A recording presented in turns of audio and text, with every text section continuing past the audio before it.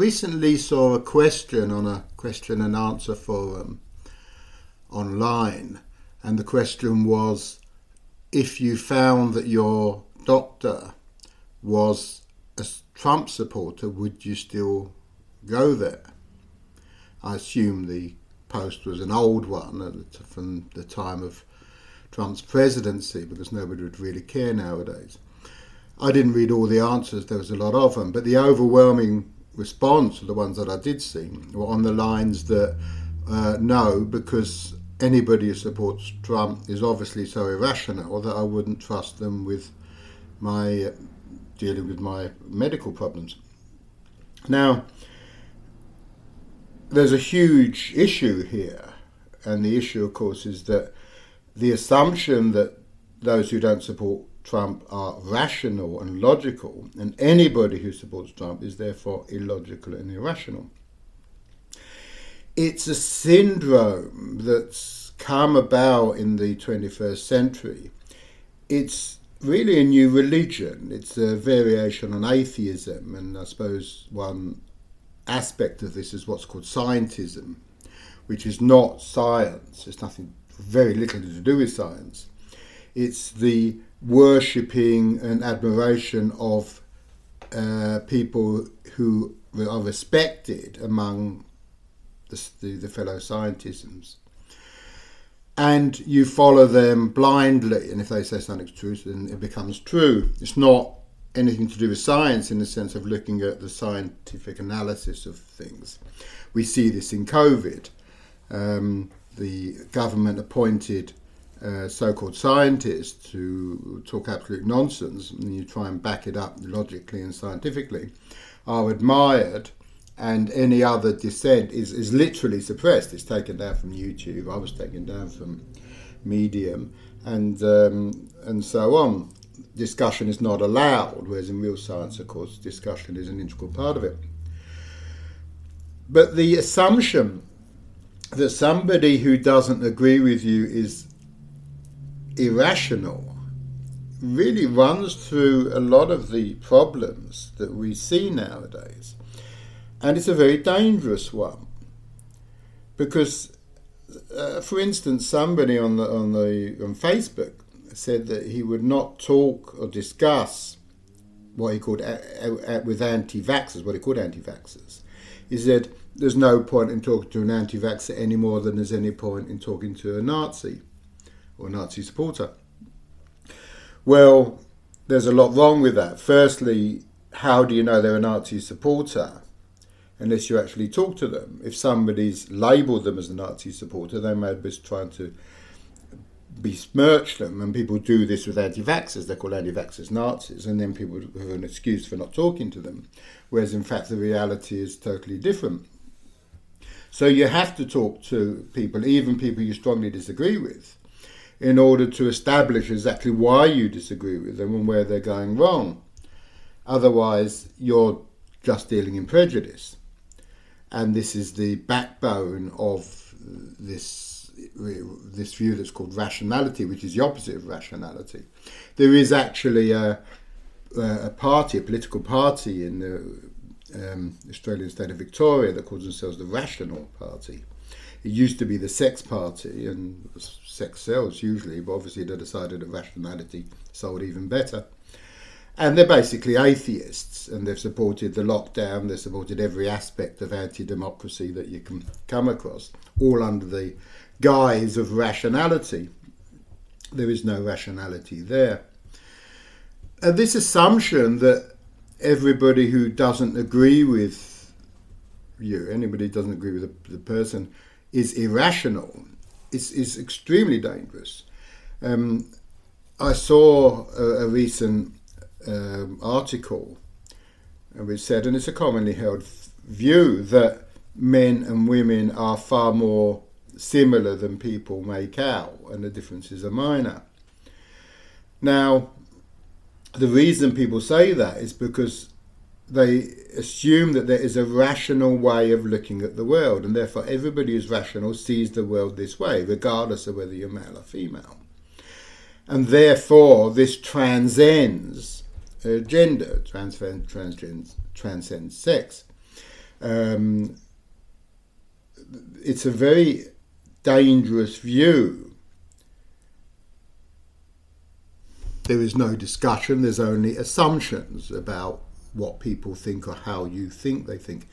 It actually lays people very open to manipulation, and this is what we see nowadays. If you can convince people that your view that you're advocating is rational, you don't actually have to back it up with any rationality, because there's no discussion anyway. All you have to do is tell them that you're rational, and the other people, the other side, is irrational, and you've won them over. And this is basically what's happened with this whole COVID thing. People have been convinced that queuing up and getting third and fourth booster shots, then that the vaccinations, the unvaccinated, they have to be defended against unvaccinated, even though it goes against any rationality, because they've been told that is rational, and people who hold other views are irrational. And we don't have to discuss with them. In fact, we shouldn't discuss with them, and we're going to take down any discussion anyway. We're going to censor them. In the article that was saying that men and women are very similar in their thinking, to justify it, they came out and with percentages of genetic similarity. Now, this is absolute nonsense. I don't know the exact figures, but I think you'll find that we bear a very high percentage genetically similar to bananas or fruit flies. In fact, I think you'll find that a male human is more similar to a male ape, and a female human is more similar to a female ape than a male and female are similar to each other. You know, when you look at the 26 chromosomes, and one of them is different. But it's not a question of percentages anyway. If we look at dogs, different breeds of dogs have different characteristics. There are dogs that are very good swimmers. There are dogs that will go rounding up and herding sheep, and so on and so on. There are dogs that have even been trained to rescue people in the snow. And these have been bred out over years and years and years. I think you would be hard put, I'm not even sure it would be possible, to find the genes that actually trigger this response. And if there were, there would be very, very tiny genetic differences.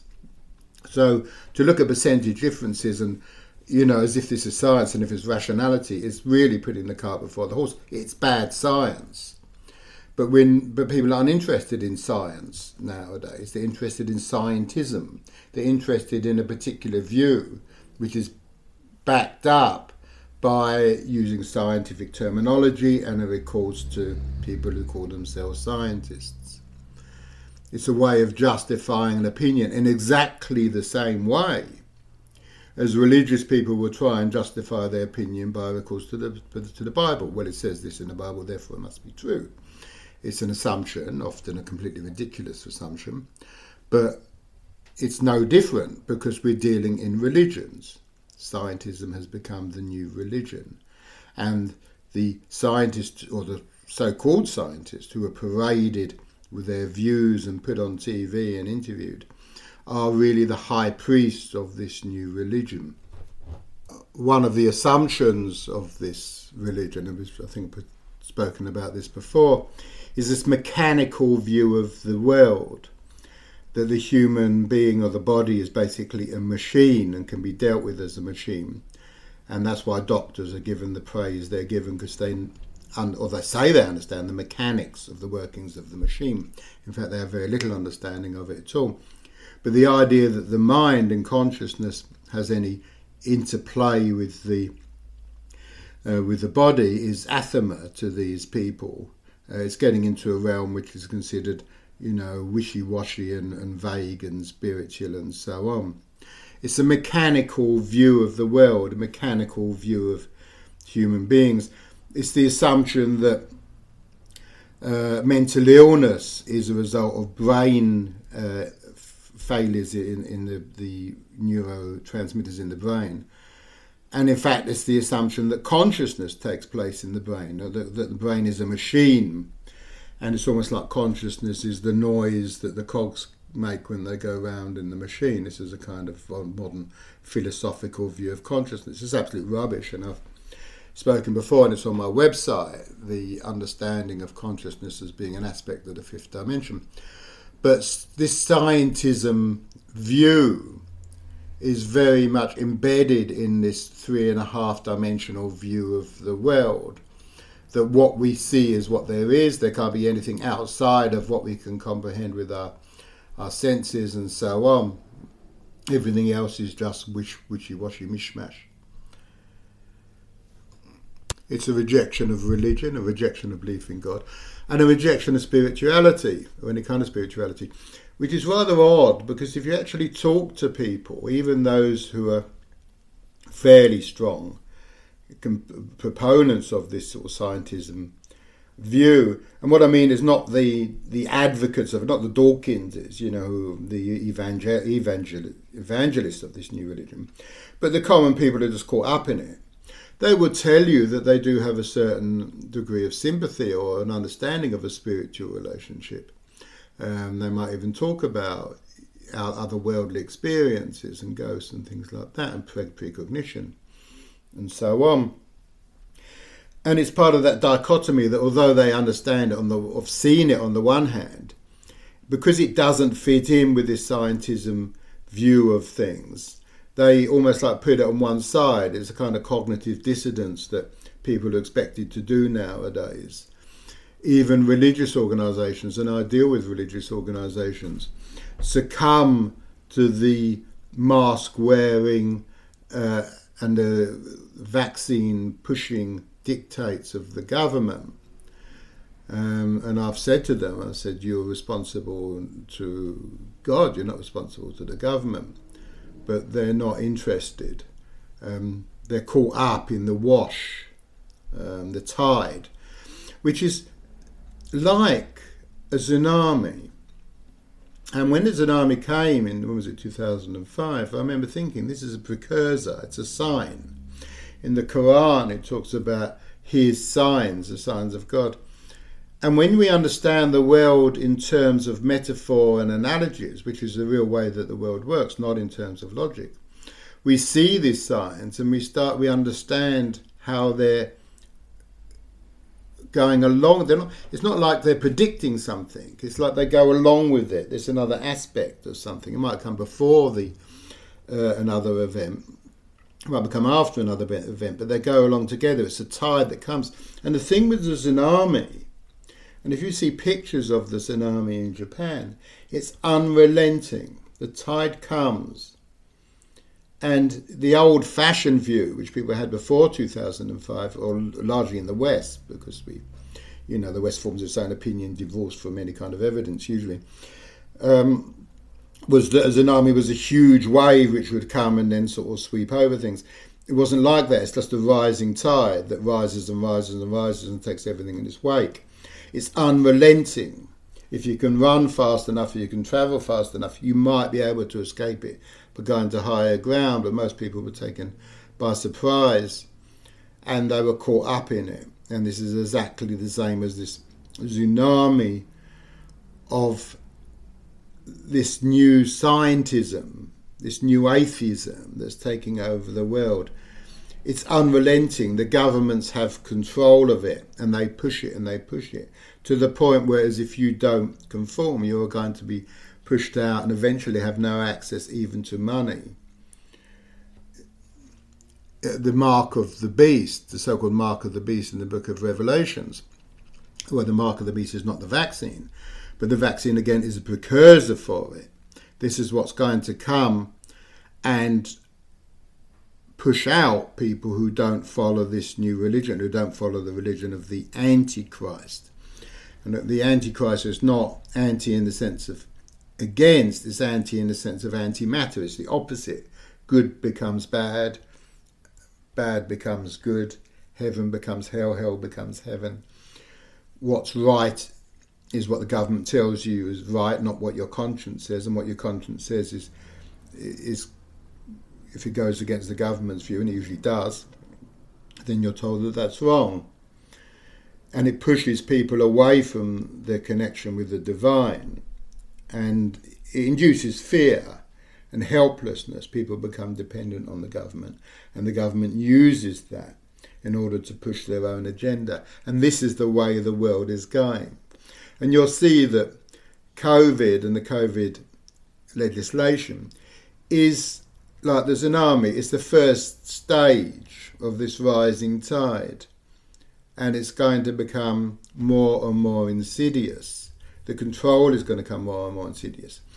And because people's minds have been so distorted and been so alienated from any reality, from any connection with the divine, that rather than fighting it, people will go along with it. It's incredible that we were able to lock people up in their own homes and arrest them if they left their homes, and yet the majority of people supported it. It shows how brainwashed they are by this so-called rationality. I've mentioned before that you can study car mechanics and you can understand everything about a car and how it travels and what makes it go and what makes it stop and what makes it go wrong.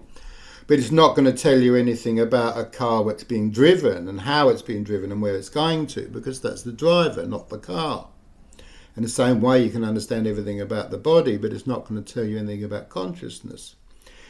And I was asked to review a book called The God Part of the Brain. I can't remember the author now. It's a very erudite, thick work, and basically it comes from an atheist perspective, and his view is that people believe in God because it's somehow some Darwinian survival mechanism. I can talk about that later.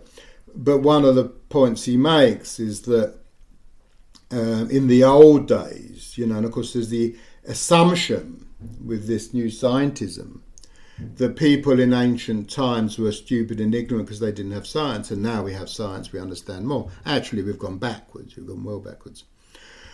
And they said that, in the old days, people thought that when it rained, it was, due to the changes in air pressure and this kind of thing. Well, that's just how it rains, not why it rains, and I've talked about that before. Science can tell us the how, the mechanisms, but it can't tell you the why. It can tell you how the car works and how it runs, but not why the car is going to where it's going or why it's been driven in the way it is. Integral with all this, of course, is the Darwinian idea of evolution through natural selection. I have talked about it before, but it's worthy of another podcast. And I said that if you can convince the vast majority of people, so that even the Pope comes down and says, oh yes, well, Darwin was basically right, and they can be convinced of such nonsense, then it's very easy to convince them about anything to do with COVID or anything like that. The mechanism and the mechanics of Darwinism just doesn't add up. And if you look at it rationally, it doesn't add up. But of course, if you talk to somebody about this, they don't come to it with a view of saying, well, let's hear what you've got to say and let's consider it. They come at it with a view that they assume that what you're talking is nonsense. They assume that you're an idiot, that I'm an idiot, for instance, if I say this. And therefore, their view is not to try and prove me wrong. It's to say, well, I know you're an idiot. If I can see why you're an idiot easily, I'll tell you. But otherwise, well, I know you're wrong anyway. It's just that I haven't found out why. There is no ability to sit down and actually consider facts, information that goes against the prevailing view. People want any excuse not to think, not to have to question their world view. It's just too difficult to have a look at your views and to start questioning the very basics of what you believe in. And people won't do it. They will go along with any crap so long as they can justify to themselves that what they're saying is right. Eventually, of course, the whole thing collapses, but by then it's far too late. And history is riddled with this. I mean, even the Nazis, people went along with the Nazi party and they justified it until the survivors were left in a starving Germany with no resources, and they welcomed the Allies when they came in and finally rescued them. And at least some of them were horrified to find out what Nazis had been doing to not just the Jews but to other minority groups in the concentration camps. Many knew about it but used this cognitive dissidence to separate them from the horrors that were happening. And we see that going on nowadays. People justify arresting people and police banging heads to the ground, innocent people, simply because they're not wearing a mask or because they go against the prevailing view. And the courts are justifying it and society is justifying it. And these people are going to be held accountable. I mean, they'll be held accountable on the Day of Judgment, but they're going to be held accountable probably long before them when they realise the error of their views.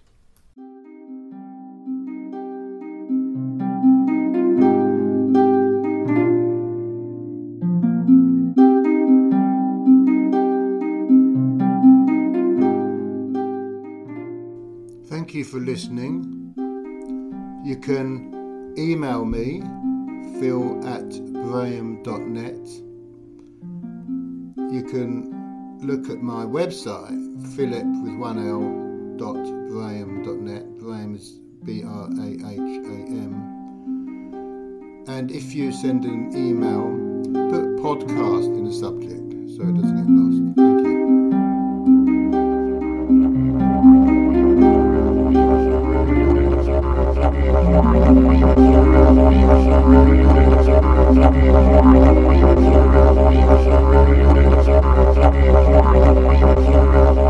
Thank you.